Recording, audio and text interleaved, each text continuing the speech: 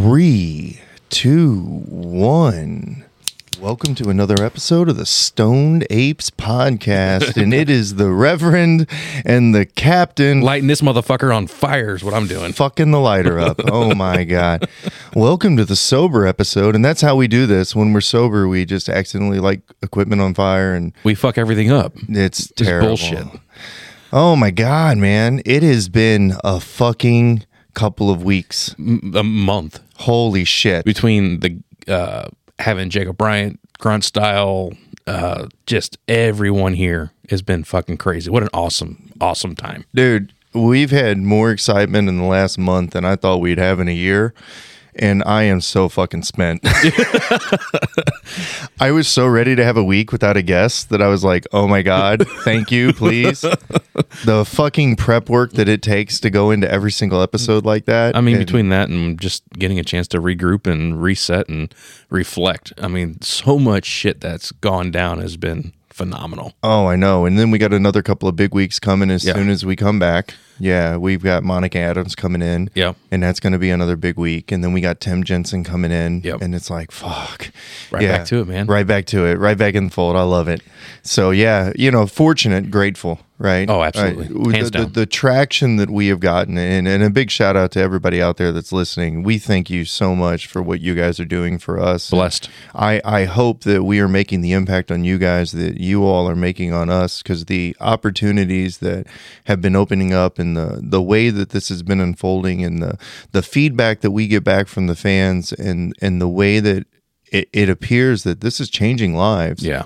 Is, it's impactful. It's impactful. It really is. And it, I go to every day I wake up, it's just like grateful, man. Yeah. It's like I'm living a dream. And we are technically. It's so fucking cool. So what have you been, other than all the craziness, man, what have you been up to? Man, this is going to sound really wrong. I married my sister. So seeing her and her fiance were St. John. Yeah, I know. Oh shit. No, I was the officiant of their wedding. So I've over the last few years I've moonlighted that a little bit, just kind of giving people their custom ceremony. You're ordained? Fuck yeah, man. Oh shit. You didn't know that? No. You want to get married? Let's go. Not like you and me, but you and somebody else. We can get married too. I don't care. All right, fuck it. I mean, we've been together long enough. Might as well. We've talked about this. If it would have had benefits and tax reasons. if I get single again, I will 100% marry you just for tax. The fucking yeah, done. Fuck Big Brother. They make enough money as it is. But no, I always do a custom ceremony that's based around the actual couple themselves. So it's not your we've all gathered here today, your routine standard ceremony. It's all custom, off the whim. I spend days prepping it. And it was a great time. We had family from all over the place and got to see. I call him New Guy, and bless his heart, he has ran with it since day one. And the amount of times I've heard other people, his family, call him New Guy, it makes my heart so happy. That's amazing. Everyone's busting his balls. It's great. But it's about time for Kara too. Oh, dude, she's been due. Oh my God, she's dated some fucking puds in the day, and I got to give this dude props. He's legit, man. He's a good dude, and good. He's asked me time and time again, what's her crazy? And I'm like, I don't know, man. I don't think there is any. And I wanted to tell him, like, well, I'll tell you after the wedding so you can't run away, you bitch. But no, but no, man, he's cool, man. And she's just a strong, independent, female that doesn't need no man in her life. But obviously she chose him to be in her life, and that's completely different. It's always better when you choose somebody. Oh, 100%. And that's one of the interesting things, right? We've known each other for the better part of 13, 14 years, I guess now. I think we broke the 15-year barrier. 15 years. Damn, man, time flies. Yeah. And I've only met your sister, 3 times? Yeah, just a handful of times. Just a handful. And she's always made a huge impression on me. Yeah, she's a good girl, man. Yeah, I like her a lot. And good people. Yeah. And then she does the design stuff too, which is always really cool. Right? Yeah. So yeah, I'm glad that she found somebody. Me too. She deserved it, and honestly, he did too. He went through some shit too, and they just happened to land on the same rock at the same time and made it work. Well, I think, you touched on something that was really impactful to me. When I went through my last divorce, I would define myself as codependent. Yeah. And I was very codependent. And when I first came out, it was like, I just wanted to be with somebody. I didn't want to be alone. Right. And, I didn't want to necessarily be in another relationship, but I didn't like sleeping alone. I wanted somebody to hang out with all the time, friendship, whatever. Right. And then what I realized is that there was a lot of self-discovery that had to happen. I thankfully, I went into a couple of different relationships that ended poorly. Yeah. You're aware of Oh, a few yeah. of them. Oh my God. Oh, yeah. Oh, it was so bad.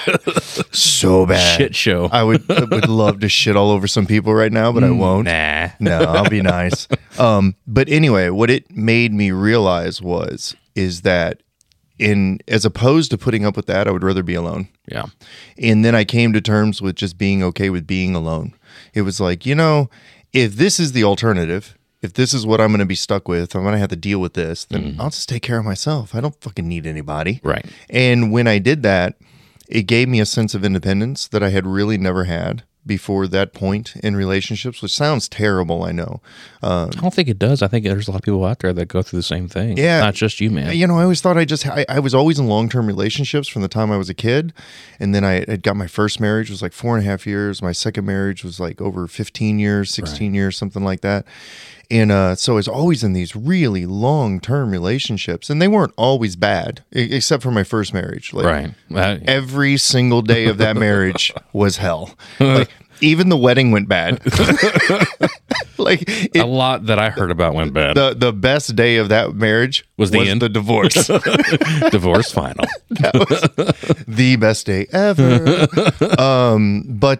So yeah, I thought I just needed to be with somebody. Yeah. And it took me getting to a point to where I was so fucking miserable with people.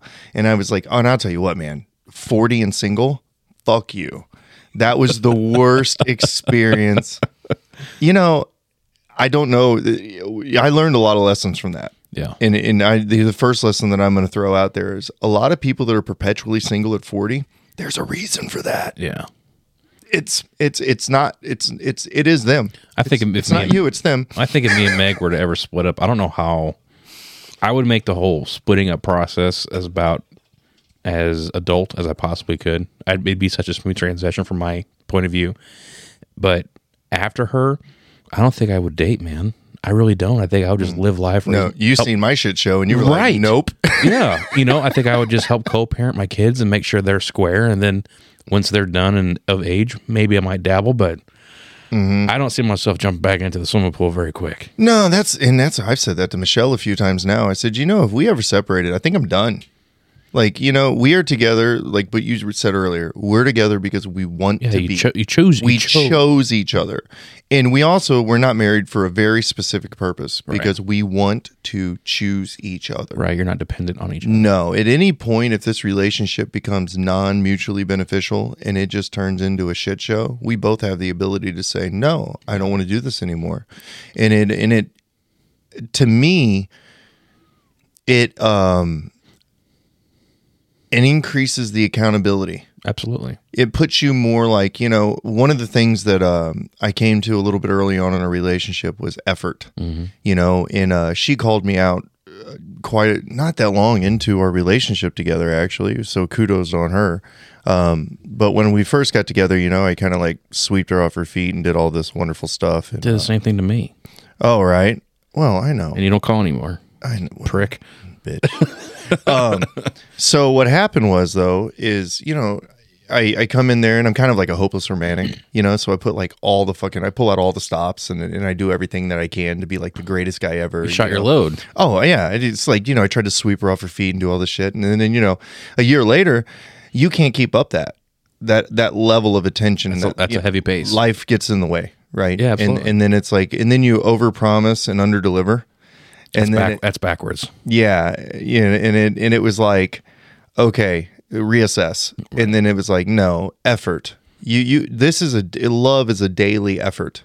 You got to put effort into your relationship every single day, and you don't just do things because you have to. But it's not 50-50, it's 100-100. All the time. Yeah. Yeah, I think people get that all wrong. So, and there's no such thing as 50-50. I mean, at least that's the way it works in our relationship, and I know that everybody has different parameters, and I think whatever you accept is on you, but yeah, I want as much equality in my relationship as I can get. Mm-hmm. And even then I realized that there's no such thing as equality. Yeah. There's going to be times where she's going to be pulling the majority of the weight. There's going to be times where I pull the majority of the weight. Yeah. There's going to be a back and a forth. We're going to help and support each other and kind of go back in that. But, at the end of the day, it really is all about effort. Yeah. And then I also think that at least in our relationship, there's been a sense of like, selflessness, where really the focus is on your partner. Yeah. Like, what do they need? You know, I wake up every day, and one of the things that we adopted about like a year and a half, 2 years ago was when I wake up in the morning, I think to myself, what is the one thing that I can do for Michelle today? What is the one thing that I can do for my kids today? Just one thing. What is one thing that I can do today to add value to their life? Right? Whether it just be to show the way I love them or to maybe be nice or whatever. Just one thing. Yeah. And I try to do that every single day. And there are days that doesn't happen, right? Because I'm human. I mean, everybody fails. everyone's got those days. Everyone's got you a know, day. there are days that don't happen, but that has added so much value to like my relationship and relationship dynamic building. And that's one of the things I'm actually kind of glad we're talking about this. This is one of those topics we really haven't got on too much. But you know, that one of the things that I've realized is I've learned so much in the last 3 years of my life about relationship that I probably should have been taught when I was like 14. Yeah. You know, and it amazes me is how much toxic behavior, how much inappropriate behavior is taught or normalized in society. Yeah. Especially when it comes to relationships. And we just have all these terrible standards for a lot of things. It's that Hallmark Channel, man. Oh man. Well, you know, so here's Exactly what it is. here's a topic I want to get onto, and I'm probably gonna like isolate like 90% of our audience right now. Great. Oh, I know, right? Hold on, people. Yeah, fuck them. You know, they don't like me that much anyway. He's fucking lying. We love you. It's okay. All right, brace yourselves. It's going to hit hard. But so I was been watching the Boardwalk Empire, right? And you know, I've always been one that's been kind of anti-masculinity, especially toxic masculinity. I've always had this problem with guys that let their women wait on them hand and foot, or Right. that expect women to cook and do their dishes and do The traditional marriage. Yeah, to do their laundry. And it's like, you know, especially me doing taxes. You wouldn't believe how many clients that I have where I will be asking a question to a man and his wife will answer. And he will just sit there with his hands folded. I don't know. I don't know when I started work. I don't know. I don't know my bank account information. I ask her. And it's like, dude, you're a grown human being. What the fuck is wrong with you? Like, why do you have a mom? Like, this isn't. Anyway, you can tell. Oh yeah, I get worked up. Well, so I'll have to put myself kind of into that one category. So me and Meg, we both know our role, and I don't mean that as in she's traditional. You're the bitch. Yes, 100% bottom. But like it comes to the financial side, when she and I got together, I was never taught financials. I didn't know the importance of a credit score. I didn't understand how credit worked. So we went to get our first house loan, and they ran my credit, and they went, ooh. And I went, ooh, that can't be good. Uh-oh. It was like 400 and something because I had no idea. So needless to say, she handled, I'm in the 800s now. Now, granted, it's been 13, 14 years, but goddamn, without her, I'd be fucked. I didn't know it went that high. Oh, yeah. I didn't know them that low. There's like you and then everyone else above you. But no, so when it comes to financials, I kind of take a step back, honestly. I just make the fucking money. I make it. That's my focus. That's my job. I'll make that shit, but you just put it where it needs to go. Well, there's nothing wrong with having roles. You know, what I think is what's wrong is when it becomes expected. Oh, you know, it's never expected. And so I want to circle back to what I was talking about with Boardwalk Empire. I found out after watching Boardwalk Empire, there's a guy there and his name is Nucky, and he is have you seen the show? I have not. Anyway, so he's basically, let's just call him a crime boss for lack of particulars. He's a crime boss and he's very influential, and he was a politician, and he had this servant who worked for him, which was his right-hand man. Guy did everything all the way down to picking out his socks, right? And at one point in the series, this guy takes a bullet for him. Jesus. Right. And then after he takes a bullet for him, he was like, hey, I've been with you for like 11 years or something like that. And he's like, I've done all the way down to picking out your underwear. Like, I want a role in the organization. You know, I want something other than just being your servant. Right. And the way that he treated this guy after the fact was so terrible. And then all the way down to the guy finally comes home after going through this tremendous ordeal. And he comes home, and Nucky decides to berate the guy because he was in there eating a food that he had to prepare or something like that. And then he turned around and he pulled up his pants and he said, and this doesn't need to happen again. And he's wearing 2 different color socks. Jesus Christ. And I thought to myself, like, as soon as I looked at that, I understood it from 2 different perspectives. I understood the social narrative. And then I also understood the, like, how incompetent are you that if somebody hands you a pair of mixed match socks, Can't go match them yourself. You can't go match them yourself like a fucking adult. And then I realized, but okay, so this is where this started. So if we go far enough back in history, and not obviously not too far back, but just recent history, then you will see that nobility, when they had servants and all of this stuff, in order to be a man, men didn't drive themselves, right? They sat in the back of the car. They didn't put their coats on. People put their coats on. They didn't fix their clothes. People put their clothes on for them. People picked out their socks. And it was considered a very masculine thing to do to wear mixed match socks because your servant made a mistake. And somehow that got translated from servants. And then when you watch this show, you will see everyone in this show, and if there's anything that has made me despise slavery more than anything, and I've always been somebody who's against slavery, that's a duh. Obviously, yeah. But social slavery, this show very specifically opened my eyes to how bad social slavery is. Everyone in this show is a slave. And if you're a black person, you're the traditional slave, right? And then you're segregated. If you're a woman, you're a slave. You're not just a slave to your husband, but you're also a slave to society because you don't have the right to vote. You don't have the right to do anything. And you can't talk in public, and you don't have a right to have an opinion. And it's laughable if you could be a politician. And then if you're any other race, whether it be Jew, Hispanic, Chinese, whatever. Non-Christian. Every race the racism is so bad. And, it makes you realize like how far from this was only the 1920s. Which is not, honestly, 100 years ago. Not that long ago. No, and not really. That's like 2 people. And when you look at the world today compared to what I'm watching, and even though this is a TV show, I'm sure it's a little over dramatized, but I actually would think that it's probably not. It might not be as bad. It might be spot fucking on. It might be spot fucking on. And what it made me realize is everybody, if you worked for somebody, you were a slave. They treated workers like slaves. They treated women like slaves. They treated anybody of a different race like a slave. If you were a mob boss, your mob people were like slaves. If you were somebody of importance and you had servants, you treated your servants like fucking slaves. And slavery was just a theme. There was like this overwhelming thing about taking personal freedom and dignity and removing the dehumanizing. I'm gonna steal Boone's word. There you go. But dehumanizing everyone that you felt was beneath you. And then now when I see that and I say, oh, I understand how this translated into the modern masculine role, is when not only were men already in this kind of position at home to begin with, because women were these home-owned slaves essentially, but then they also tied that to their sense of importance. And so the men started behaving this way, not because they're incompetent, but because they felt that they were holding like a position of royalty, right? They were now an esteemed person.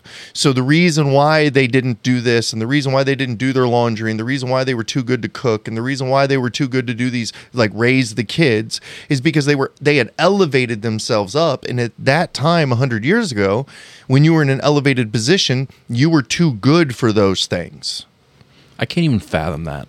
No, it's disgusting. It really is. No, and now when I see it, and I see it's 100 years later, and I still see people who are holding on to positions of this, it's like, I'm a guy, I don't do laundry. Like, who the fuck does your laundry then? Yeah. I do my fucking laundry. What the fuck's wrong with you? I have no problem folding my underwear. No. Like, why or would matching my own socks. Why would you expect somebody to do that? Like, it's great. Like, if my wife... It'd be cool if they did it, but you shouldn't expect it. You should never expect anything. If my wife does my laundry, I'm grateful. Right. I don't complain, just like the majority of the time she cooks. But I know how to cook too. Yeah. I do the dishes. We have chores and rules and separations and all these little things that go on. I have like zero tolerance. That's probably my biggest pet peeve in life, is when I see men expect roles like that. Mm-hmm. And I know that may be kind of odd because I don't know, because I know not all men are like that, and I don't want to sell it like I think that all men are like that. But the people who do own that Oh, I think it's fucking, gets on my last nerve. I think it's a very generational thing, and it all comes down to if you wanted to break the cycle as an individual and how you're brought up. Because when me growing up, anything outside was my dad, anything inside was my mom. But to me, that wasn't a partnership. That was I don't know how to even say it without being disrespectful, but like a domestic partnership. Yeah. You know, in the way that me and my wife work together, it's not that same way. Well, you know, and again, and I want to go back and reiterate this, especially for the audience, because this is something that it is very clear. Look, if you have established rules and roles in your relationship and both parties are happy with that, who am I to tell you how to fucking be? Live your life and be happy. Live your life and be happy. Yep. But if somebody in that relationship is unhappy with that dynamic, then something's wrong. Right. Right. So, you know, really it just comes down to, it's like, you know, I say that all the time about the whole gold digger thing, you know, because we known a couple of people over the years that were wealthy and they were definitely in that situation, but it was like verbalized. The 1,000-yard stare. Oh my God. But they didn't hide it either. Yeah. I had all the respect in the world for like, you know, because it's like, look, that's what it is. And that's what it's going to be. He's okay with that. She's okay with that. Everybody knows. Fuck it. Who am I to judge? Like, do your thing, man. I mean, Meg's ex was that way. He was very controlling, and my dad was one of the first things that he noticed. Like, he saw her and him before we were even a thing. And Dad was talking to him and her, and she would just kind of put her head down, not talk. But when she got with me, I fucking broke that bitch out of her shell. I'm like, let's go, you know? So it was a completely change of character for her, and she has grown so much. I'm so proud of her. That's crazy to think, because as long as I've known Megan, she has been such a strong-willed woman. She's very strong. Like, she seems like the kind of girl that like cut your arm off for that shit. 100%. Well, that breakup really set the pace for her. Right. And I think I came in the very tail end of it. And dude, I've pushed her so fucking hard. And the things that she's done in the, I'm gonna call it the short time frame, she's done great, absolutely great, which I benefit from, you know. So her growth is my growth, you know. What they say, any water raises all ships. It's the same concept. Well, you know, in this my old relationship, and I was guilty of a lot of these things, so I don't want to sit there and sell it like I'm perfect. Right? No. A lot of this is things that I have learned. We all fuck up. Yeah. A lot of these things are things that I have learned over the years too. You know, I would definitely grew up very chauvinist and all this other stuff, and I've had to grow out of a lot of that, and or grow past it, maybe not grow out of it, right? And but one of the things that I've realized in the last couple of years is it's really challenged my view on gender, right? I've kind of realized that's why when we got with the podcast, it was like, let's be a good human. Right. I've really kind of moved past this whole man-woman thing. Right. I'm like, everybody is just human. Right. We all have feelings. We all have emotions. Of course, men cry. Individually be. Do you think I feel anything any different than my wife? No. I'm a human too. If somebody hits me with a hammer in the hand, I'm going to, like, it's going to hurt, and no different than it's going to hurt her. I'm going to say a lot of 4-letter words. I mean, you know, like, at the end of the day, being a man, other than the fact that I have a penis, there isn't really a whole lot of differences. I'm capable of all the stuff that she's capable of, and she's capable of 90% of the shit that I'm capable of doing. There are very few things other than just physical strength, and really, honestly, Michelle challenges that, because I watch her do shit all the time that I'm like, for real? She's fit as fuck, man. Dude, like, seriously, I've watched her move shit that I struggle moving. You know, we move furniture all the time, like this massive fucking couch over there. When we showed up to pick up this couch, there was a guy there, a husband and wife, and the guy wanted to help me. We had another time that happened with the chair that's in the garage.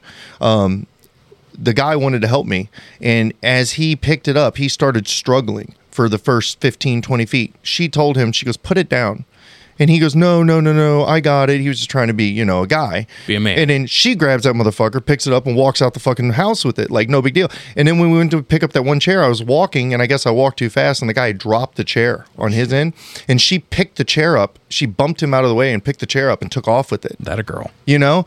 And I'm like, so at the same time, it's kind of like, you know, there's a lot of men out there that just because you're a man doesn't mean that you're stronger than a woman. Right. There are some women that are just flat out stronger than you. You know, you got to put effort in. I've trained with some pretty bad bitches in the day. You know, oh man, some of the women that I met in the military, fuck you, dude. I hit a drill sergeant, and so that's one of the funniest stories. I've told that before, right?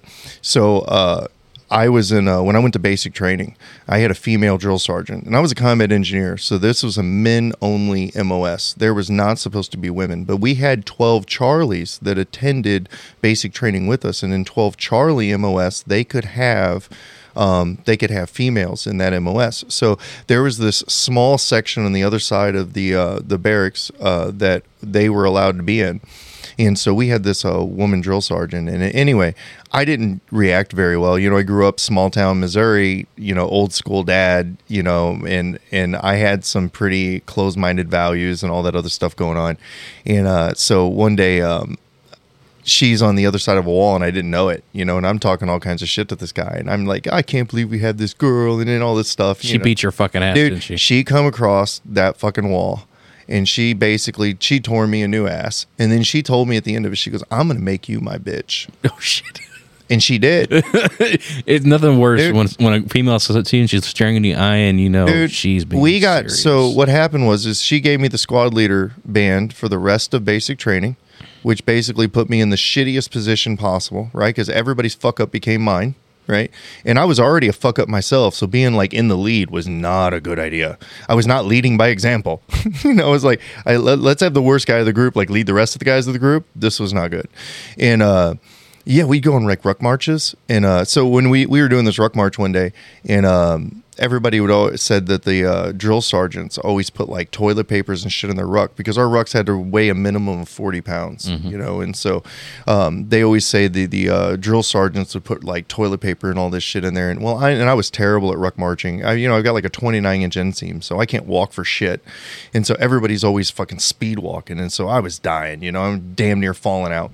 So she's back there at the end of this ruck march just yelling and screaming at me and everything. And so I finally got ballsy and got lippy with her. And I was like, well, it must be easy when you're carrying fucking toilet paper, So she stopped me, smokes the shit out of me, throws my pack on the ground, throws her pack on the ground. She's like, if you think that's right, Private, we need to just fucking switch. I put her ruck on. I shit you not, that thing was 20 pounds heavier than mine. Oh, shit.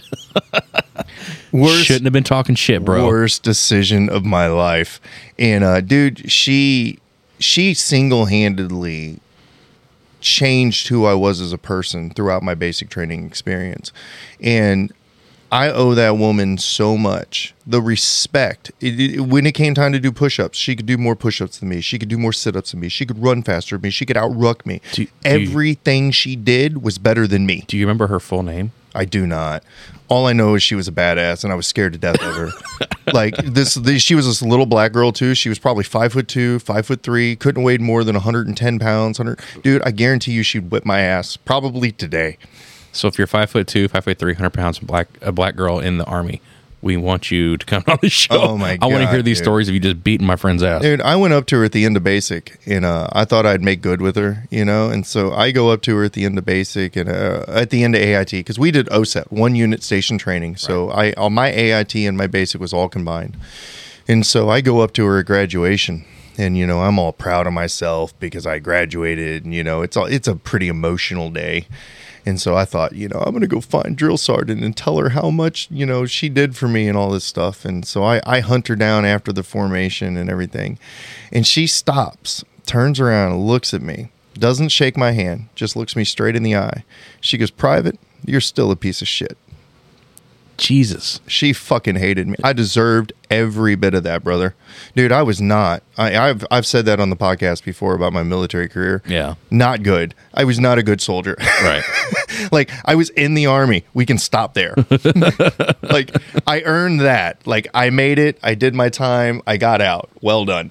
But yeah, she was a fucking beast, man. But she really gave me the foundation for the respect that I needed to get out of that mode. Right? To realize that, women can pretty much do anything they fucking want to do. Whatever the fuck they want. There are women out there that will beat your fucking ass. We know that from the martial arts, man. Barb Honchek. Shout out to you. Oh my God. When we were up there, we were at Steve Berger's gym. Yep. Remember, we went up there to see Richie? Yep. And so we go up there to Steve Berger's gym, and there's a girl that trained there. Her name was Barb Hancock. She beat my ass. Dude, she was a fighter, and she was a beast. The fucking savage. And So me and Richie start rolling. And at that time, I wasn't really great. I'd had about, like a year and a half of jiu-jitsu at that time. MMA, grappling, not really jiu-jitsu. I mean, you had, I would say you had close to 2 to 3. Yeah, okay, it had been a minute. But she was already like a brown belt. No, I think Steve was a brown belt. She's at least a purple She was belt. ranked in like the top 20 in the nation. Oh, so. And so me and Richie go, and we're rolling, and it's heated. And I mean, I'm damn near tapping him. He's damn near tapping me. And like, we're going back and forth, and we roll 2 rounds together, and we just get after it. And I was just like, damn, you got so much better. Like, respect to Steve Berger, right? Right. And then the round broke, and then she comes over and she smacks his hand, and I was like, well, I'm going to go sit down on the wall. I needed a break anyway. And about 10, 15 seconds into the roll, he tapped. Yep. And I thought, oh, look at him. He's being nice, you know? No. And then about 10 seconds later, he tapped again. And then 20 seconds later, he tapped again. And then finally, his face is red, and he's so fucking mad. And she's just tapping him at will over and over and over and over. And he's just dying, you know? And I'm like, oh my God. And so the round ends, and she turns around and looks at me and reaches out her hand. I was like, I'm good. I was like, I know the ass beating I'm getting ready to get. Don't need to get that in person. No. We'll just take the mental note on that. Thank you very much. Dude, she and I sparred, and I was going to come in light, just a 1-2, nice and easy. She fucking lit me up. I'm like, all right, let's step it up a little bit. She lit me up again. I'm like, what the fuck is going on? I'm like, I'm just going to take her down. So I get an underhook. I don't know what happened, but somehow she landed in mount. I rolled over, gave her my back, hoping she would just choke me out. No, that bitch started hammer fisting me. I'm covering, and I look over and I can see Berger kind of just smiling, like he almost gets guilty pleasure out of it. And Richie's right there too, like, oh my God, man. She fought at like 125. You were walking and around 100%. You were walking around 210, 215. 215. Yeah. And I pulled dude, the round got done, and she slapped me in the shoulder, and she goes, good job, you lasted more than most. I pulled my mouthpiece out. It was full of blood. I'm like, you fucking savage. I'm like, good for you. Yeah. Like, you're a badass bitch. I don't ever want to spar you ever again. Yeah. You know, people are capable of so much more than they give themselves credit for. It's all mental, man. And, you know, that brings me back to like those experiences like that, and experiences like I've had in the last couple of years with the relationship has really made me realize that like gender doesn't matter. No, fuck no. You know, gender roles don't matter. It's like at the end of the day, you find the roles that you're good at. Why do I do the dishes? Because my wife hates doing fucking dishes, and I just so happen to do dishes, you know? So why do we split laundry? Because nobody wants to do everyone's laundry. No. End of story, right? You know, there's just some things. It doesn't matter if you're a man or a woman or whatever the case may be. It just sucks. If we're not available, she'll go mow the grass. Yep. You know, most of the time we'll have the kids do it because neither her or I want to do it. So that becomes slave job. Yeah. The kids go mow grass. See, ours, we got a nice zero turn. Yeah. And our yard's large, No. so it's like a mental I'm woosaw. all about treating the kids like subpar humans. Oh, no. They're going to be workers. Yeah. Well, my Earn girls, your rent, people. my girls are 9 and 11, and they have their chores. Like, they do their own laundry. When I'm folding laundry or my wife's folding, it goes into a separate basket. Mm-hmm. And then they do the cat box, and they'll do the dishes. Or, you know, it's you have very minimal responsibility. So I'm going to give you this just so that you can get that train rolling, because getting a free ride doesn't exist in this world, especially in America. Well, it shouldn't. Well, it shouldn't. It doesn't exist anywhere, man. Yeah. You know, that's the one thing. And that if there's anything that's really a truth, survival is hard. Yeah. And as I've been going, so, you know, we have this ayahuasca trip coming up next week. Super sad I can't make it. Oh, dude, I'm so pumped, right? And probably equally as scared, because I know I would be. But part of doing so, I finally get to go on an ayahuasca retreat, and I'm so fucking pumped for it. So we're going down south. We're doing the whole big thing. It's 3 days. It got a shaman, the whole fucking thing, right? It's a ceremony. It's a full-on ceremony. Like, I'm going to go meet God. I'm pumped. Actually, I have no idea. I have no idea what the fuck. I'm so terrified. You're going to find out the earth is flat. I am so fucking scared. So I'm somewhere between level 10 excited and level 10 terrified. Yep. And the only thing that I know going into this is I'm so used to performing while terrified that I know I'm going to do it.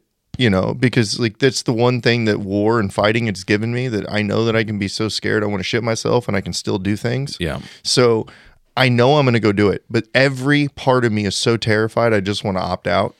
But I'm also so excited that I just cannot wait to have this experience, because I wanted it for so long. Yeah. And but in order to do this, what I didn't know is you have to do this dieta. So because ayahuasca is such a powerful drug, it can interact with all of these different chemicals or substances that we take every day, right? Like nicotine, like cannabis and alcohol and caffeine and, you know, all the way down to like, and there's different levels of dieta. So every shaman has its like own version. Some of it can be a little dogmatic. I'm not sure where I'm at, but being my first time, I'm just following the rules. Right. I'm not fucking around.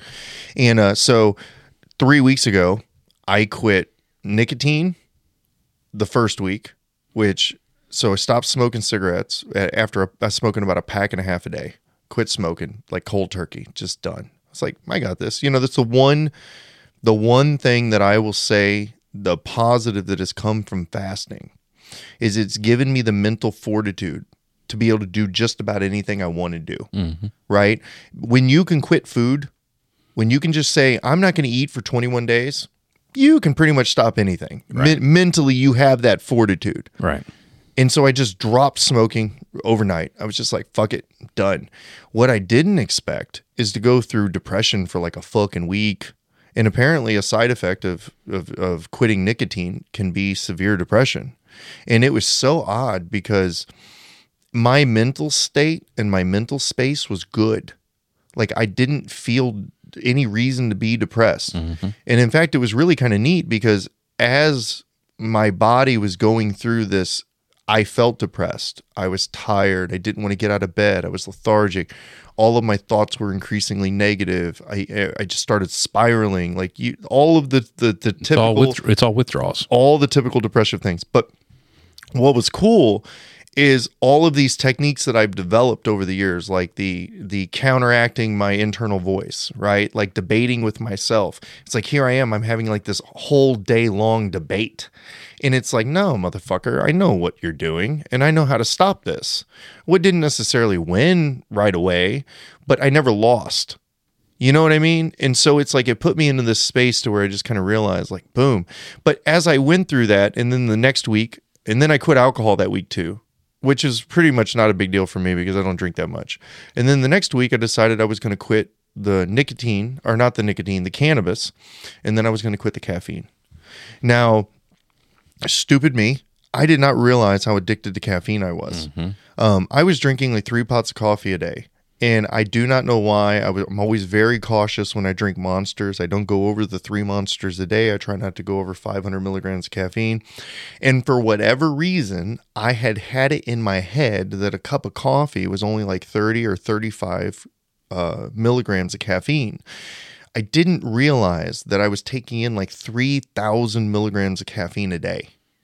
So which one was, what was the hardest withdrawal? Caffeine. Nicotine or caffeine? Caffeine.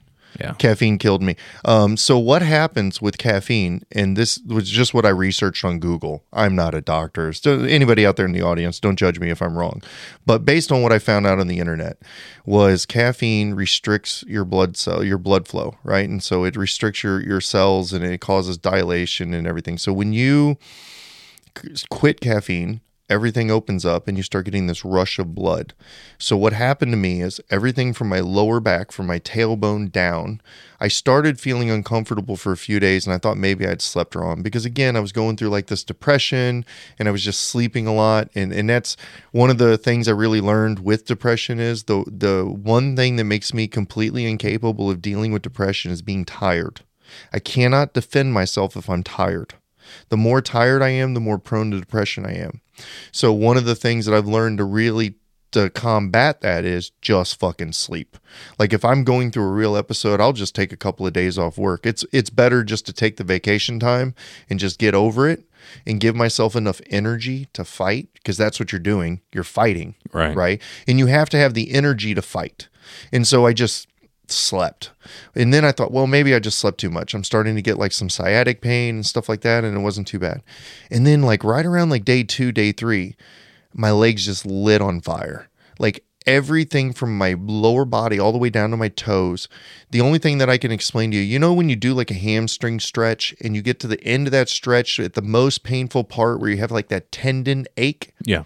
Now just imagine your sciatic lights up, your lower back has got that, your hamstrings have that, your calves are nearly Charlie horsing, and your arches of your feet are doing the same thing, and it won't stop. Sounds like a great orgasm. Dude, I wish. At one point, and I don't care who out there thinks I'm a bitch. At one point, I was literally laying in the bed once and then on the ground once in so much pain. All I could do is just squirm around. I could not get comfortable. I hurt so fucking bad. That's crazy. And when I realized that, because I quit cannabis the same week, not a one withdrawal at all. And so what I realized coming out of this is I was addicted to two things. Cannabis is very much a medicinal thing for me. I use it as a medicine. And yes, do I use it recreationally from time to time? Sure, because it's fun. Why not? What's wrong with being high? But I'm not addicted to cannabis. I was able to put down the joint. I was able to put the weed up. In fact, the whole tray of weed that I normally keep out was on my dresser the entire time. In fact, I just put it up this morning. I just took it off the nightstand and put it back inside the box and put everything up because it's going to be another 2 weeks before I smoke anyway. And so I was like, no sense of leaving that out there, right? Mm-hmm. And but never once was I tempted to reach for that. Never once was I thinking like, oh my God, I got to go get high. Yes, not on the radar. Not even on the radar. Dude, the caffeine though, holy shit. And the nicotine, like, if I wouldn't have had the defenses that I had, especially considering the last time that I went through a major depression, I had finally got to the point where I was suicidal. And, once you build that mental pathway, then you get that like highway going. The depression that I went through the week after quitting nicotine was bad enough that if I wouldn't have had those defenses in place, I'm very positive I would have taken my own life. Like, it was terrible. And once I realized, I was like, no, those are addictions. I'm not going back to either one after I come back. Yeah. I'm going to stay with the cannabis, and that's fine. But I'm not going to go back to caffeine. I've already talked to her. We switched to this Dandy blend. And then I noticed the decaffeinated coffee still has caffeine in it. Imagine that, right? Crazy. Yeah, it's like 4 or 5 milligrams per cup. So like that shouldn't be that extreme, though. Well, a pot of decaffeinated coffee has like 50 grams of milligrams of caffeine in it. And how much does regular coffee have in a pot? A lot. I think it's like 95 milligrams a cup, and then there's 12. Jesus. And there's 12 cups. Oh yeah, I was drinking 3 pots a day, dude. Do the math on that. 1,200 milligrams per pot, essentially. Sounds so healthy for a guy who's a health nut. I had no idea. I really thought I was just being healthy. Like, this is just one of those oversights. Shame on me. Well, you saw the problem. You knew the problem. Now you got it fixed. Now I got it fixed. And again, credit to fasting. Fasting gave me the mental fortitude to go through that. At any other point in my life, I'd have fucking quit. There ain't no way, dude. I would have grabbed a Monster and just said, nope, off this train. Not playing that game. Fuck you, man. Well, Jesus Christ. Well, the ayahuasca journey or ceremony you're getting ready to do, I think it's the right way, to go in a clean, open-minded. We actually did I want to talk about the Hape experience. We did the Hape. So let me set the precedence on myself, never smoking weed, never having a psychedelic, never doing anything. I'm a pretty straight-laced guy, and I've taken some gummies for sleep. That's the extent of my psychological experience. And the first time you smoked anything was a cigar, and that was at Santino's like 2 weeks ago. Yeah, like it was very recent. So, and you didn't even inhale. And I rode the fucking lightning for the Hape experience. But dude, I couldn't. The gentleman that did the ceremony, that dude changed my fucking life. Oh, legit. Real talk. Yeah. And he said that this is just dipping your toes in ayahuasca. Mm-hmm. And the amount of self-growth I've had on the mental side just from that 40 minutes of being in my medically induced la-la land. I don't even know how to explain it, but it's beyond impactful. Yeah, so for the audience out there that has no idea what Hape is, let me give you some background story. So, apparently, there are different levels of ceremonial psychedelics. Ayahuasca is the most extreme level. This is that DMT ride. But there are lower level experiences that you can go through, Hape being one of them. And then I forgot do you remember the name of the other stuff? No, I'm thinking about it now. I can't remember it either. There was another drug that was in there with the Hape that was part of it. It was a mix that we did, but we were told that we should probably experience this first to kind of prep the way to give us a little bit of experience before going down the whole ayahuasca rabbit hole. Yeah. And I was like, okay, this sounds like a really good thing. And then I was introduced to the ceremonial use of the psychedelics for the purposes of meditation. And that's what we did. We did a meditation ceremony with psychedelics. And man, you went 0 to 100 real quick, Dude. Here we are at the beginning of the ceremony, and the stage 1, get as high as you can possibly get. He literally asked us on a scale of 1 to 10, how high are you right now versus any other time? And I'm like, ooh, pick me, because I know I'm at a 10 because of the first time of you ever being high. Dude, you were so fucking lit. And I was, and I know you had to be. I'm a hell of a smoker. And my tolerance is up there. Like, I will smoke most people under the table anymore. And you've seen that. Like, when the professor was here, he's a regular smoker, and he didn't fuck with me. Yeah. Like, And so I'm like, okay, I was high. I had smoked to almost my limit. Like, I was really touching it, and then I realized that you were going 1 for 1 with me, and I was like, this dude's gonna die. I remember we were passing the 2 joints around. And you didn't even know you had one in your hand. And I had 2 in my hand. I'm like, fuck, now what? Like, I was like, and I know we were trying to be serious, and there's, it was so giggly. Dude, I was funny. Fighting my facetiousness so hard. I'm like, oh, that's what she said, or just the dumb shit. And I was laughing my ass off at you. You had one in one hand and one in the other, and you kept looking right, and then you would look left, then you'd look at me, and then you'd look right, and then you'd look left, and I was like, "You gonna hand me one of those, bro?" And you were like, "Huh? Oh." I was like, dude, so fucking stoned. Yes. Oh, I was gone. And that I was in giggly land. Yeah. So we get to the end of this getting high portion, and then we go down this, and then we started the meditation, which that guided meditation, that was legit. Holy shit. So let me give you the very quick. The meditation that he gave us is that he had you imagining a well at the south, and the well is overflowing. You turn around, there's a ball of fire. Then you turn back around, you see the well's overflowing so much, and now you're swimming. You look to your right, there's land. So you're going to walk to the land, you go through the sand. You're going to walk through the sand, you're going to see a tree line. He walked us through a tree line, a field, a mountain, another tree line, another field, another tree line, and he was very descriptive on every single step. And then we got to this field, and you see a child on the other side. So you're going to walk to the child and meet him in the middle. But what you don't realize is that child is you. And he didn't give any more direction other than now you turn around, and gave you direction to walk back towards the well. Yeah. And then we talked about that. And that was... Dude, I just got chills. Dude, it was so crazy. And I saw two versions of myself. I saw a 2 or 3 year old child that was just happy. And there was an older version that was sad. And I didn't know why. And we talked about the younger version. And then we started the ceremony. And this medicine, you literally, I don't even know how to explain it, like 2 tree limbs with a hole in the middle of them where you can blow through.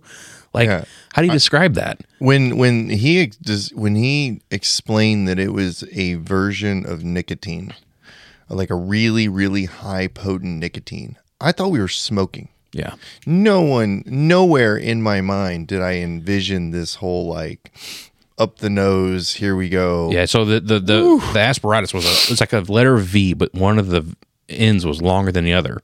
And he loads the medicine inside of this, I'm going to call it a tree limb because that's what it looked like to me. It really did, yeah. And then you blow in it. I forgot the name too. Yeah, you literally blow it into your nose. And you do it on the left side first, and then you have to do it again on the right side. And he said, when I do it on the left side, you're going to be riding the lightning, which I had no idea what the fuck that meant. And he said, I'm going to reload you, and you got to do it in your right nose. And he said, the left represents death, the right represents life. So I'm like, all right, fuck it, let's do it. Whew, ride the lightning was fucking right, bro. That was like acid in my forehead. Yeah. But my God, I can't even imagine. Like, I'm still blown away by the whole experience. That situation was so therapeutic for me. Yeah. And I'm really glad. And I do think that that started a pathway that I'm kind of working down. You know, they say with the ayahuasca ceremony that the medicine starts working, because they believe that there's a lot of spiritual stuff that goes into this. And I don't want to get too far down the road on that, especially for the audience. I get stuck sometimes in between the science and the spiritual. Yeah. But then again, I also realized that we are both, right? We are both material and spiritual. Absolutely. So I know that there you can't take one without the other. And I noticed that in that Hape ceremony that we did, one, that was a legitimate therapeutic technique. Yeah. I dealt with some serious stuff in that ceremony, and I was able to process things that I haven't been able to process in a long time. And it also, You ain't fucking kidding. it also opened my mind, my eyes to some problems that I still have that I wasn't aware of. And one of the things that and I guess I can just tell my story. I don't think there's anything wrong with telling your story or what you experienced. I'm going to share mine regardless. I think people But- need to hear it because they'll understand how beneficial it could be to them. When I got into the peak of whatever it is, I don't want to say that I was hallucinating. I don't know what I was doing. It's really too hard to describe. You're in a deep meditation state. So the reason why he did the self-guided meditation because he wanted you to be in that realm. Yeah. And when we were done, he even said, when you are at the peak of your meditation and you can visually see everything going on, that's where you need to be. Yeah, well, the best way I can describe it too. Yeah, you reminded me. There's that meditation I do, and I got that from this Aubrey Marcus did this meditation with Ziva meditation. Yeah. And in this meditation, it's do less, right? So it's an introspective or internal view. And so he's like, what you do is you get into this meditative state, and then when you think that you've done as little as you can do, then you do less. And then you do even less. And then you do even less until you sink so far deep into yourself that you're only dealing with your spirit self. Yep. And You're fighting your ego too. At the same time. when I do that meditation, and I usually do that meditation, I actually learned that that's a beautiful meditation to put myself to sleep at night. And so that's usually the meditation that I do to go to sleep. It's do less, do less, do less, until eventually I'm doing so less that I'm asleep.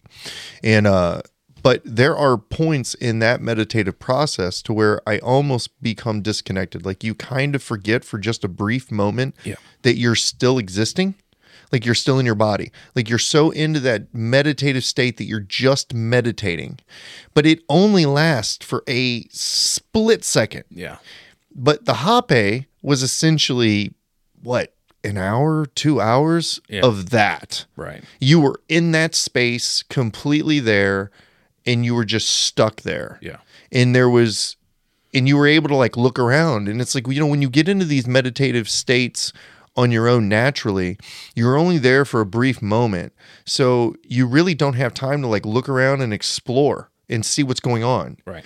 The ceremony gave me the ability to be able to like stop and look around for a minute. It's like I got to explore the room and like see what was going on. And like actually kind of like look at this shit on the shelf. Yeah, forgot I had that there. Right. And I was able to kind of like go look at things. But the core thing for me was fear. And all I remember is this voice told me, stop being afraid. And I couldn't figure that out. Like it was like, afraid. What am I afraid of? Like, fear isn't something I associate with myself.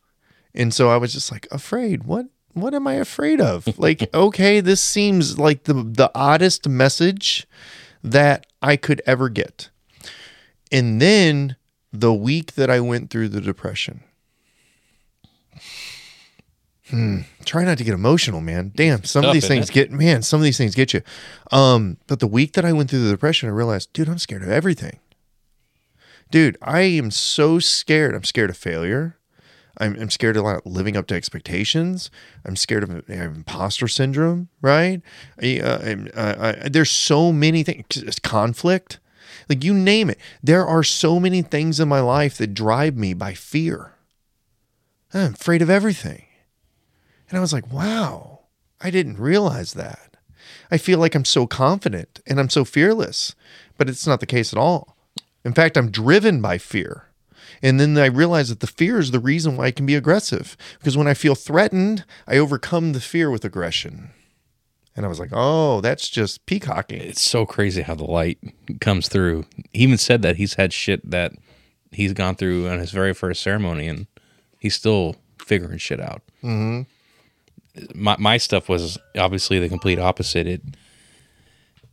it was instantaneously. I knew what it was doing. You know, I didn't have the aha moment days or weeks later. It was instant. I knew what was going on, you know. And growing up, my first grandfather died when I was 9. Heavy smoker, alcoholic, but I was his buddy.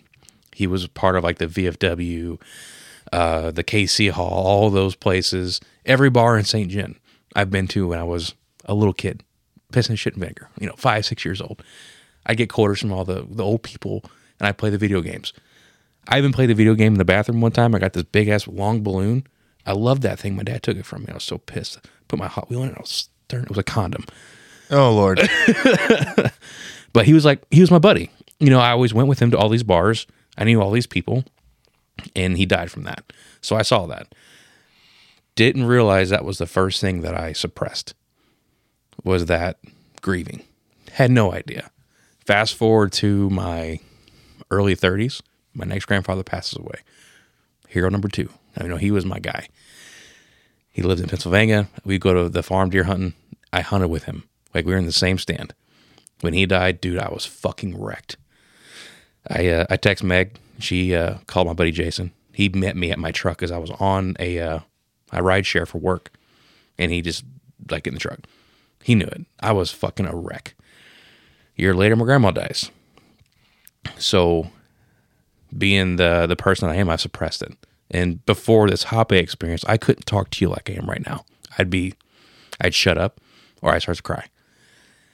So in this hot bay experience, I remember one of the guys saying that you're going to fight your ego.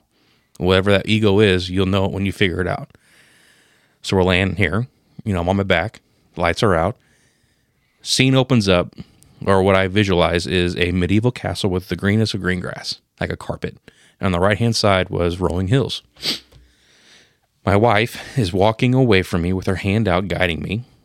She's wearing a white linen dress with a Viking hairdo, like a ponytail, like in a Viking. I don't even know how to explain, like a medieval hairdo. It's ironic. I know, right?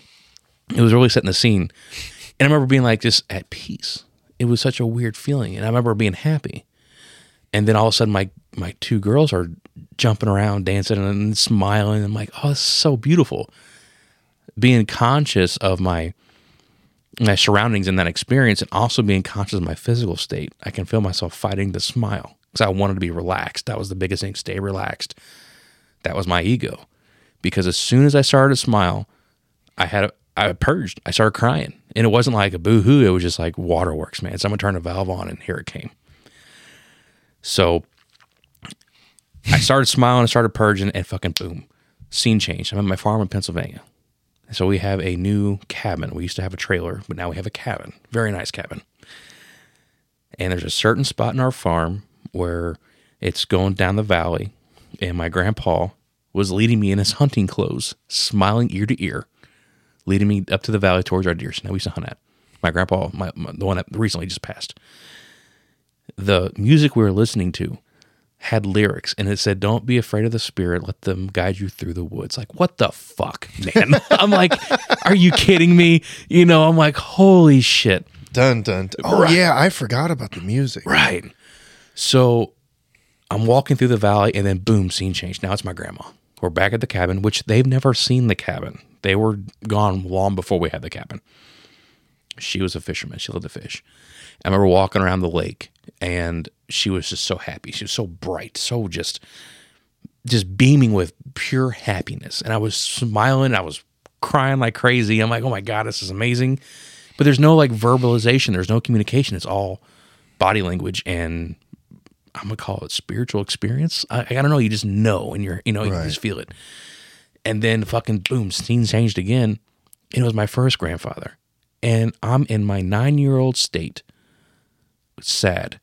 The same state that I saw myself in the field on the guided fucking meditation. What's the fucking odds of that shit? And I bawled my eyes out. That's where I mentally oh my fucking God. That was the first time I've grieved my grandfather. Was laying here on your floor. So dealing with that, and I remember hugging him, seeing him, and he was just happy. He wasn't sad. He wasn't sick. He wasn't nothing. And then boom, scene changed again. Now all 3 of my grandparents are holding hands. in a circle. And me and my wife are dancing, slow dancing in between them all. And I remember just being like, this is amazing. This is the best thing in my life. Boom, scene changed. That circle got bigger by 2 people, my 2 little girls. Scene, it was the same thing. So fucking happy. And boom, scene changed again. Now there's a little boy.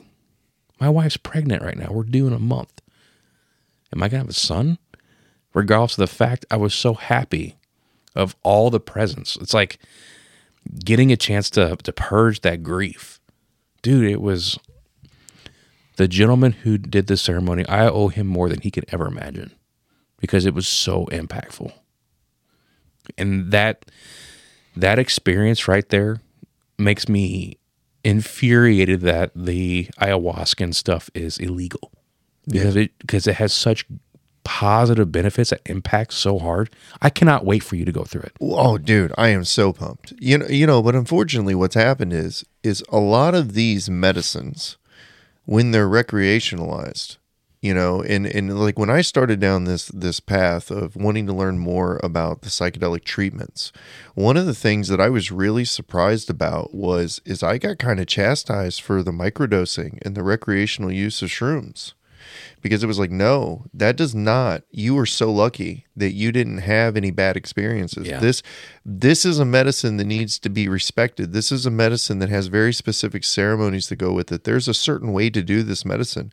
And I was berated a little bit about my recreational use and doing this on my own. And seeing the way he treated even just the space that we were in. Completely different experience. It makes sense to me. After doing what we did and realizing that what we did wasn't as powerful as shrooms, and to realize how recklessly I have treated shrooms, I will not make that mistake again. I have a whole different respect, and it makes me want to do a ceremony like that, but using the psilocybin and understanding the different modalities and the different medicines and what they're actually supposed to be used for, because that's the thing.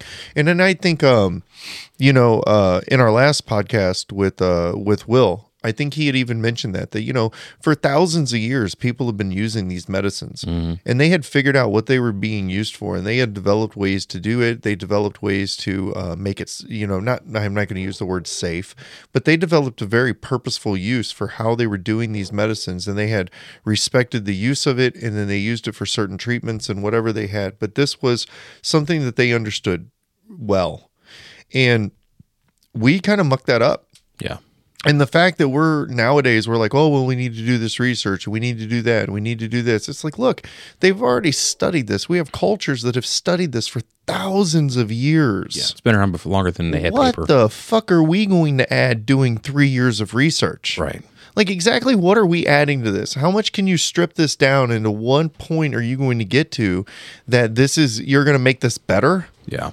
Like, at some point, you just have to realize that maybe the way that people have been doing it for thousands of years is probably a pretty refined fucking science, and maybe we should just start there. Yeah. And I think that when you get into the recreational use of these different drugs, then you can start to understand, like even cannabis, and I've said that on the podcast. Cannabis will change your brain. It has been proven to change your DNA, right? That science is not wrong. If you are a depressed person, if you're using cannabis as a way to escape, like a coping mechanism, and you're not using it in therapy, and you're not using it as medicinally for any other purpose, it's going to make things worse. You're going to get more depressed. You're going to do a lot of bad things, and bad things are going to come from it.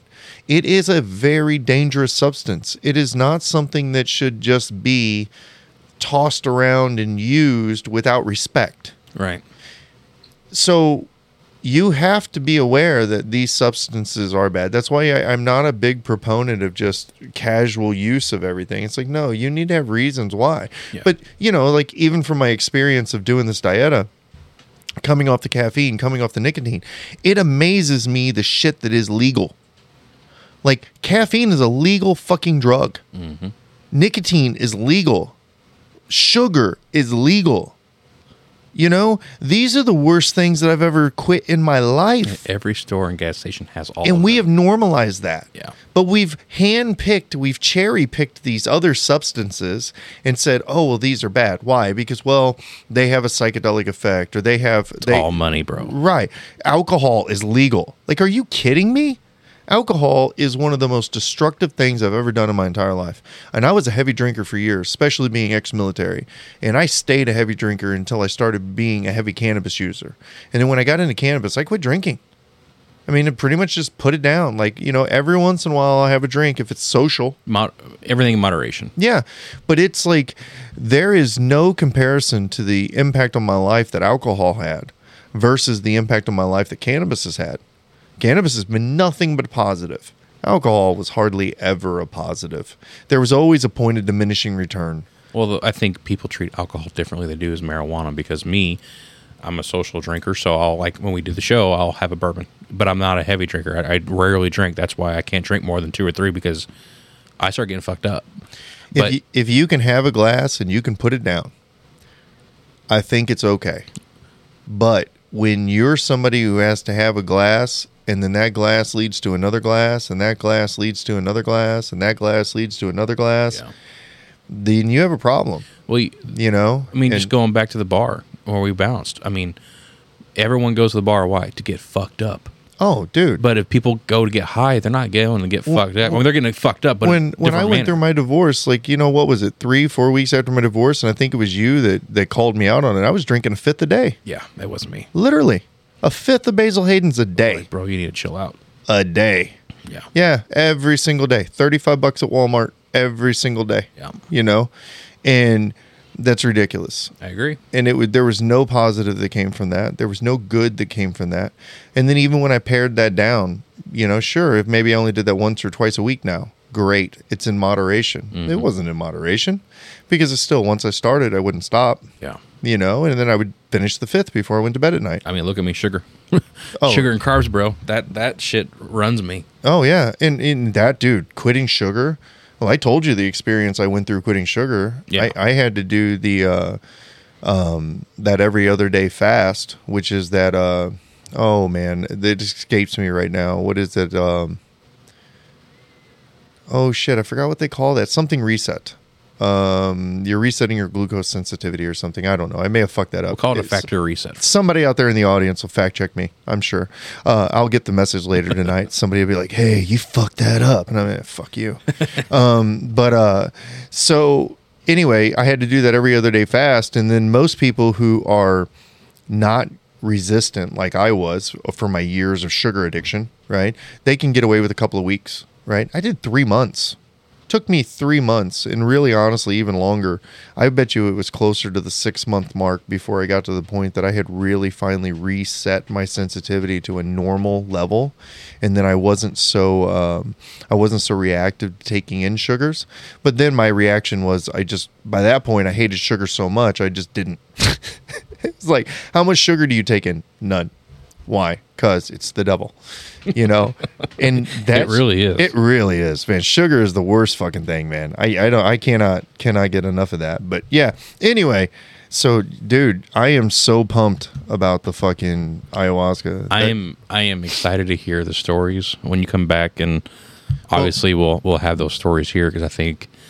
And just the hot bay experience and how beneficial it was for me and for others to hear it, I think it would be beneficial for others to hear your experience and the positive that come from it. Well, next week on the podcast, we have Epen Thampy coming. Yeah, we do. And he is a lobbyist for alternative research and methods. And he is a big one trying to get the push for psilocybin legalization in Missouri. Yeah. And I'm really interested to have this conversation with him because I'm sure his knowledge is just going to be... It's going to blow us away. Way better than mine, right? Yep. And then I'm hoping he kind of gives me a little bit... I'm trying to go into this with as little expectation as possible, other than I know. So here, I got to tell myself a little bit. So when I signed up for this retreat, and they were like, all right, we have this opportunity to go on this ayahuasca retreat. We're going down south. And I was like, okay, so this is legit. Like, we're going down south. This is a shaman, the whole fucking shebang, right? Yep. I'm like, okay, I'm in. All right. So here's what's in my mind. It's one night. It's in my mind that I'm going to go down there because I watched Expedition Unknown. Remember the Wrong. Did you ever see the episode of Expedition Unknown with Josh Gates? No. So Josh Gates does this thing. He had this little mini series called Discovering God or something like that, or like Finding God. And then one of the episodes, he goes down. He does an ayahuasca experience. I have the video still on my phone. I'll show you the video. I'll post it on Facebook for the people after we post the episode. And so I have this video on my phone. And he's a man who's just been through some shit, dude. He looked like he just came out of the jungles of fucking Nam. Like, he is like, I seen some shit and I experienced some shit and this is what I seen. And he goes, this is like the most life-changing thing in my life. I will never fucking do it again. And you gotta do that shit and 3 nights. And he's staring at the camera, and I'm like, yeah, and I'm gonna do that 3. I did not realize that. I thought it was a one and done. No, 3 nights, 8 hours each time. Three. Oh, dude, I'm so when that hit me, the yellow streak went straight up my back. Yep. And I was like, oh no, we can't do this. And then I went, nope, you have to. You are. And then I was like, no, we can't. And then I was like, yes, you will. And then I was like, oh my God. No. So now I've got to figure out like, whoo. Well, they said night 2 was the hardest. They say night 2 is the hardest. They say night 3 is actually not that bad because I guess you're basically like already been beat to shit by night 3. Yeah. But like apparently you go through some serious shit night 1, and then night 2 is like you got to get the fucking gumption back up to go do it again. Yep. Which I imagine there's a lot of people that fucking don't do that. I'm sure there's quite a few people that tap I bet you the turnover rate is high. Yeah. But that's the one good thing. See, I know myself. I've been tested. I've been battle tested. I know I'm going to walk in the fucking ring. I may not want to, but I'm going to do it. One step in front of the other. One step at a time. If you don't do it, I'm going to be so fucking mad at you. Dude, I'm in. I'll be straight up disappointed. There won't be. There's no world in which I don't. Because and unless I run into some situation where like there is a serious physical risk. Yeah. Which As long as there is no physical risk, I'm in.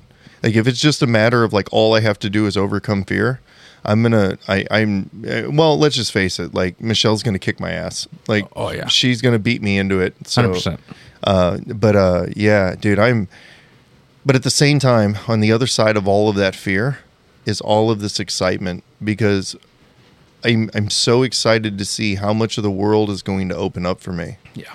Like how much of the world I'm going to understand more than I do now. How much of myself I'm going to understand more than I do now. So if we have you on the hook, stay tuned, motherfuckers, because it's about to get real.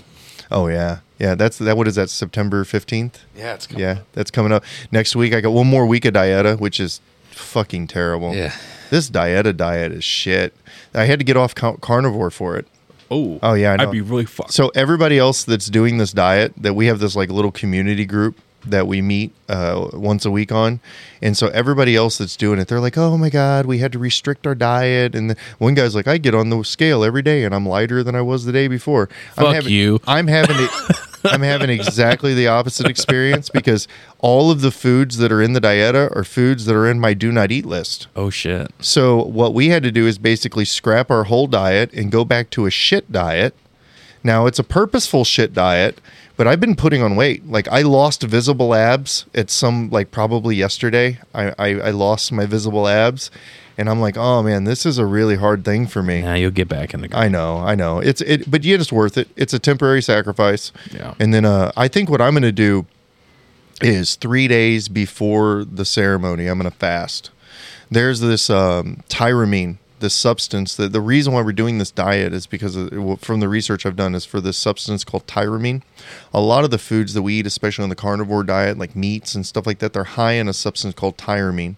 And so is ayahuasca. So the ayahuasca, if you have a diet that's high in tyramine, and then you take the ayahuasca, which is high in tyramine, it can kill you. And I'm like, oh, that makes sense. I don't want you to die. So what I'm going to do is 3 days before the ceremony, I'm going to fast so that I have a full 72 hours complete fast going into the ceremony and that I'm perfectly clean. Yeah. I'm just going to be hydrated and I'm going to go into it as clean as I can be so that I have as little to expel as possible, Yeah. And then if I can, and I don't know if I'm going to be able to because I have no idea what I'm getting ready to experience, but in my mind, I would like to fast the 3 days of the ceremony. And then you're not supposed to go off of this diet for another 3 or 4 days after you get back anyway, because you still now you have this high dose of tyramine in your system, and so you can't really risk taking in food. So I'm going to try to do a 9-day fast.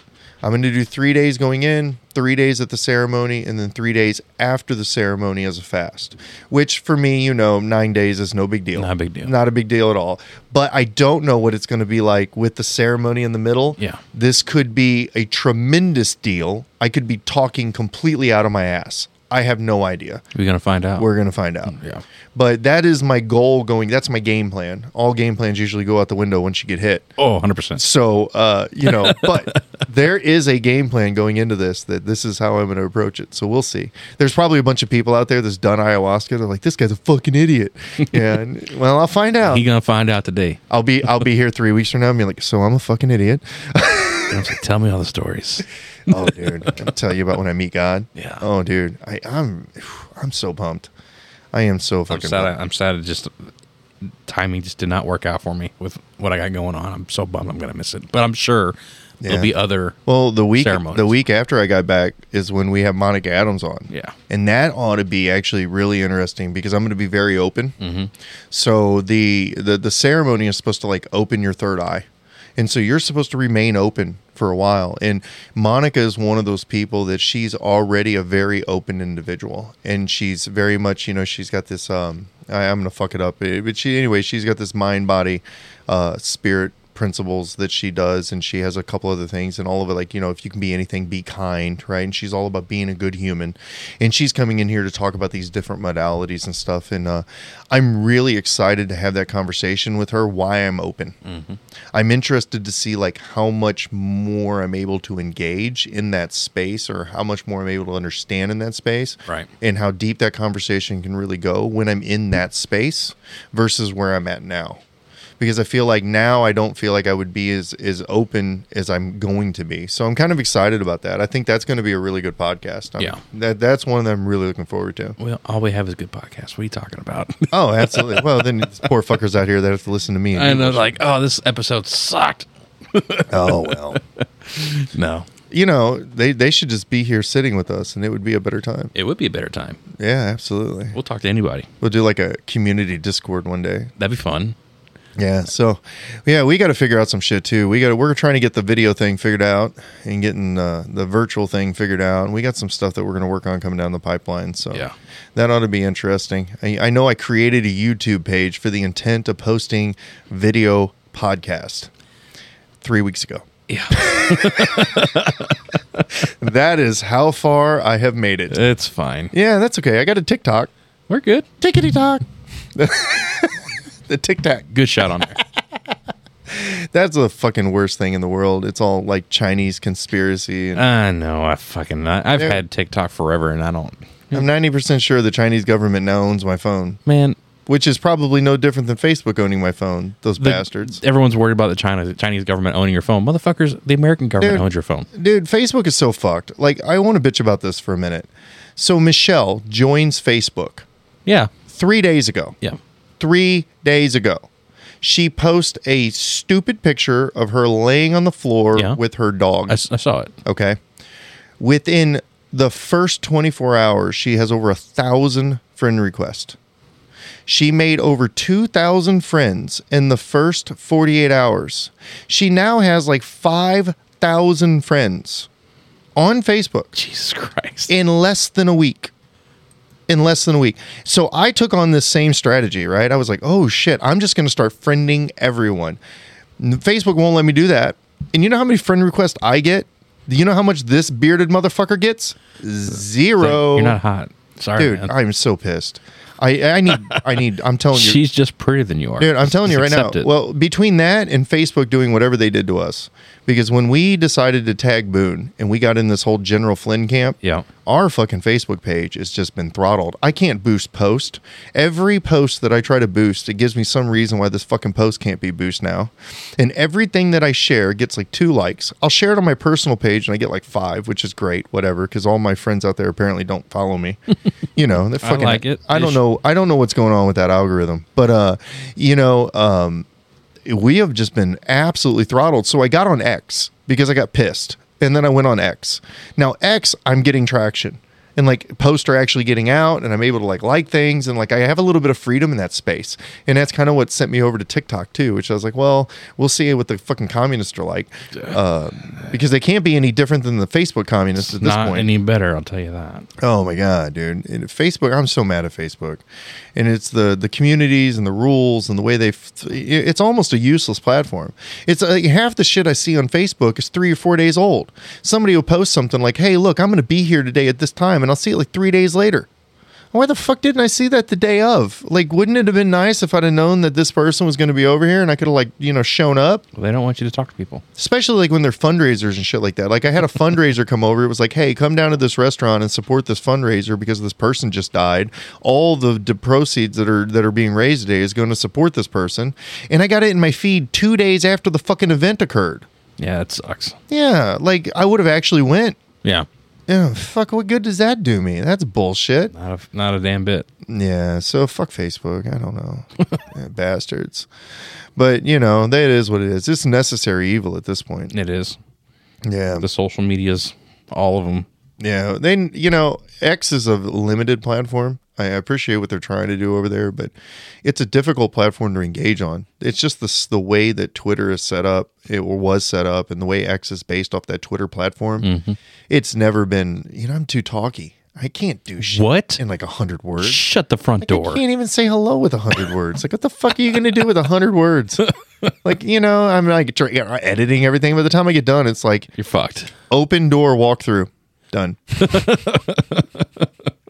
Just don't know what else to say. So apparently I need to learn how to fucking write or something. I don't know. It's terrible. It's all good. We'll figure it out. Yeah.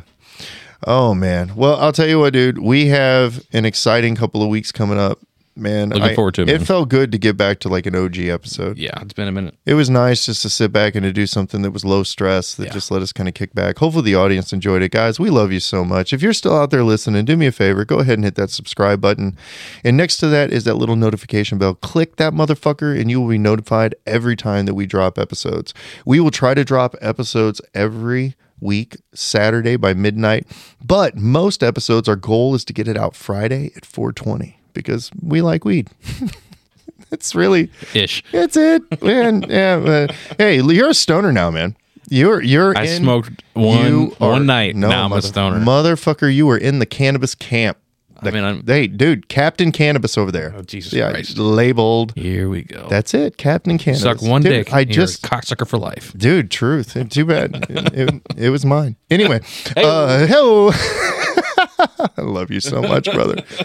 We're not going to edit that either. Nope. Oh, man. So let me take a second and thank our sponsors. I want to give a big shout out to Malevolent Art Studio over in Barnhart, Missouri. That is our man, Anthony Ferguson, over there. And let me tell you guys, this dude is a badass. And he is one of my favorite tattoo artists.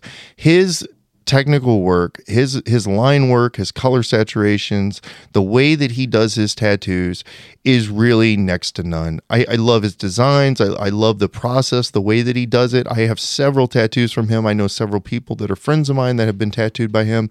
I have known Anthony for the better part of like 15 years at this point, and he is just such an excellent, excellent artist. If you were looking for a tattoo, especially if you were in the market for your first tattoo, you owe it to yourself to go down to Malevolent Art and check out Anthony and the artists that he has over there.